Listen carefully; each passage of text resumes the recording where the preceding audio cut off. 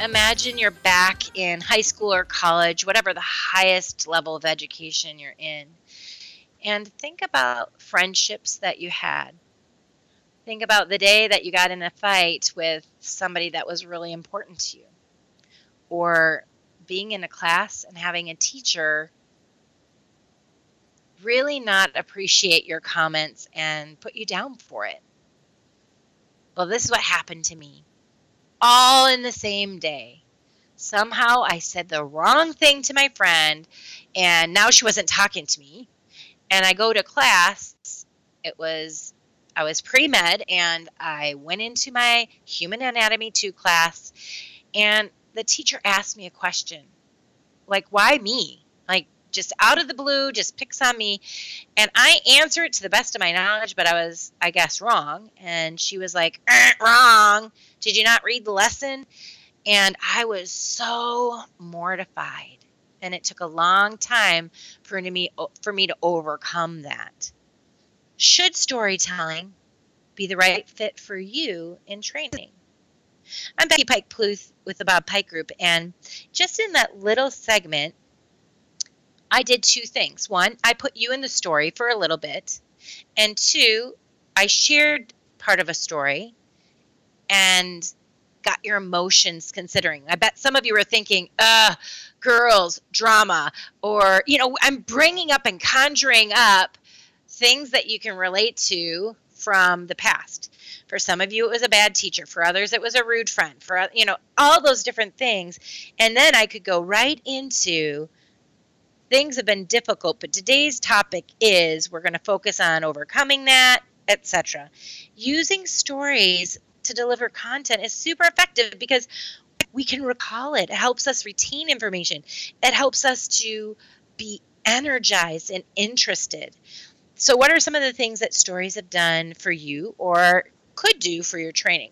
Number one, it can be a metaphor, right? Or analogy. Help us to take a lesson from one place to another. It could help convey action versus just static information. So if you have data, putting it into a story versus saying 100,000 people drop out of school every 2 weeks. But coming up with a story about a student struggling, having to drop out to help the family earn money or whatever, it just makes it more personal. Instead of being static, it's now has action to it. It can help people to connect with you, connect with the content, which is super important. And those things really help us to be motivated. It also can create a realistic content or context. So let's say you're using a story from what has happened before so that they can learn from other people's mistakes. With linesmen, it's maybe using, hey, here's a story of XYZ person who used the wrong gloves and the impact that's had on him and the family. There are so many different stories.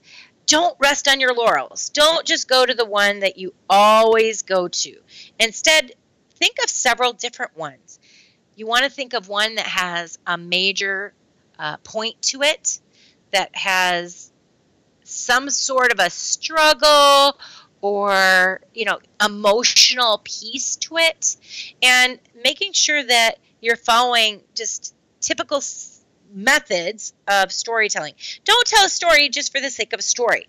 Make sure that you follow through with maybe 2 minutes of a story, not 20.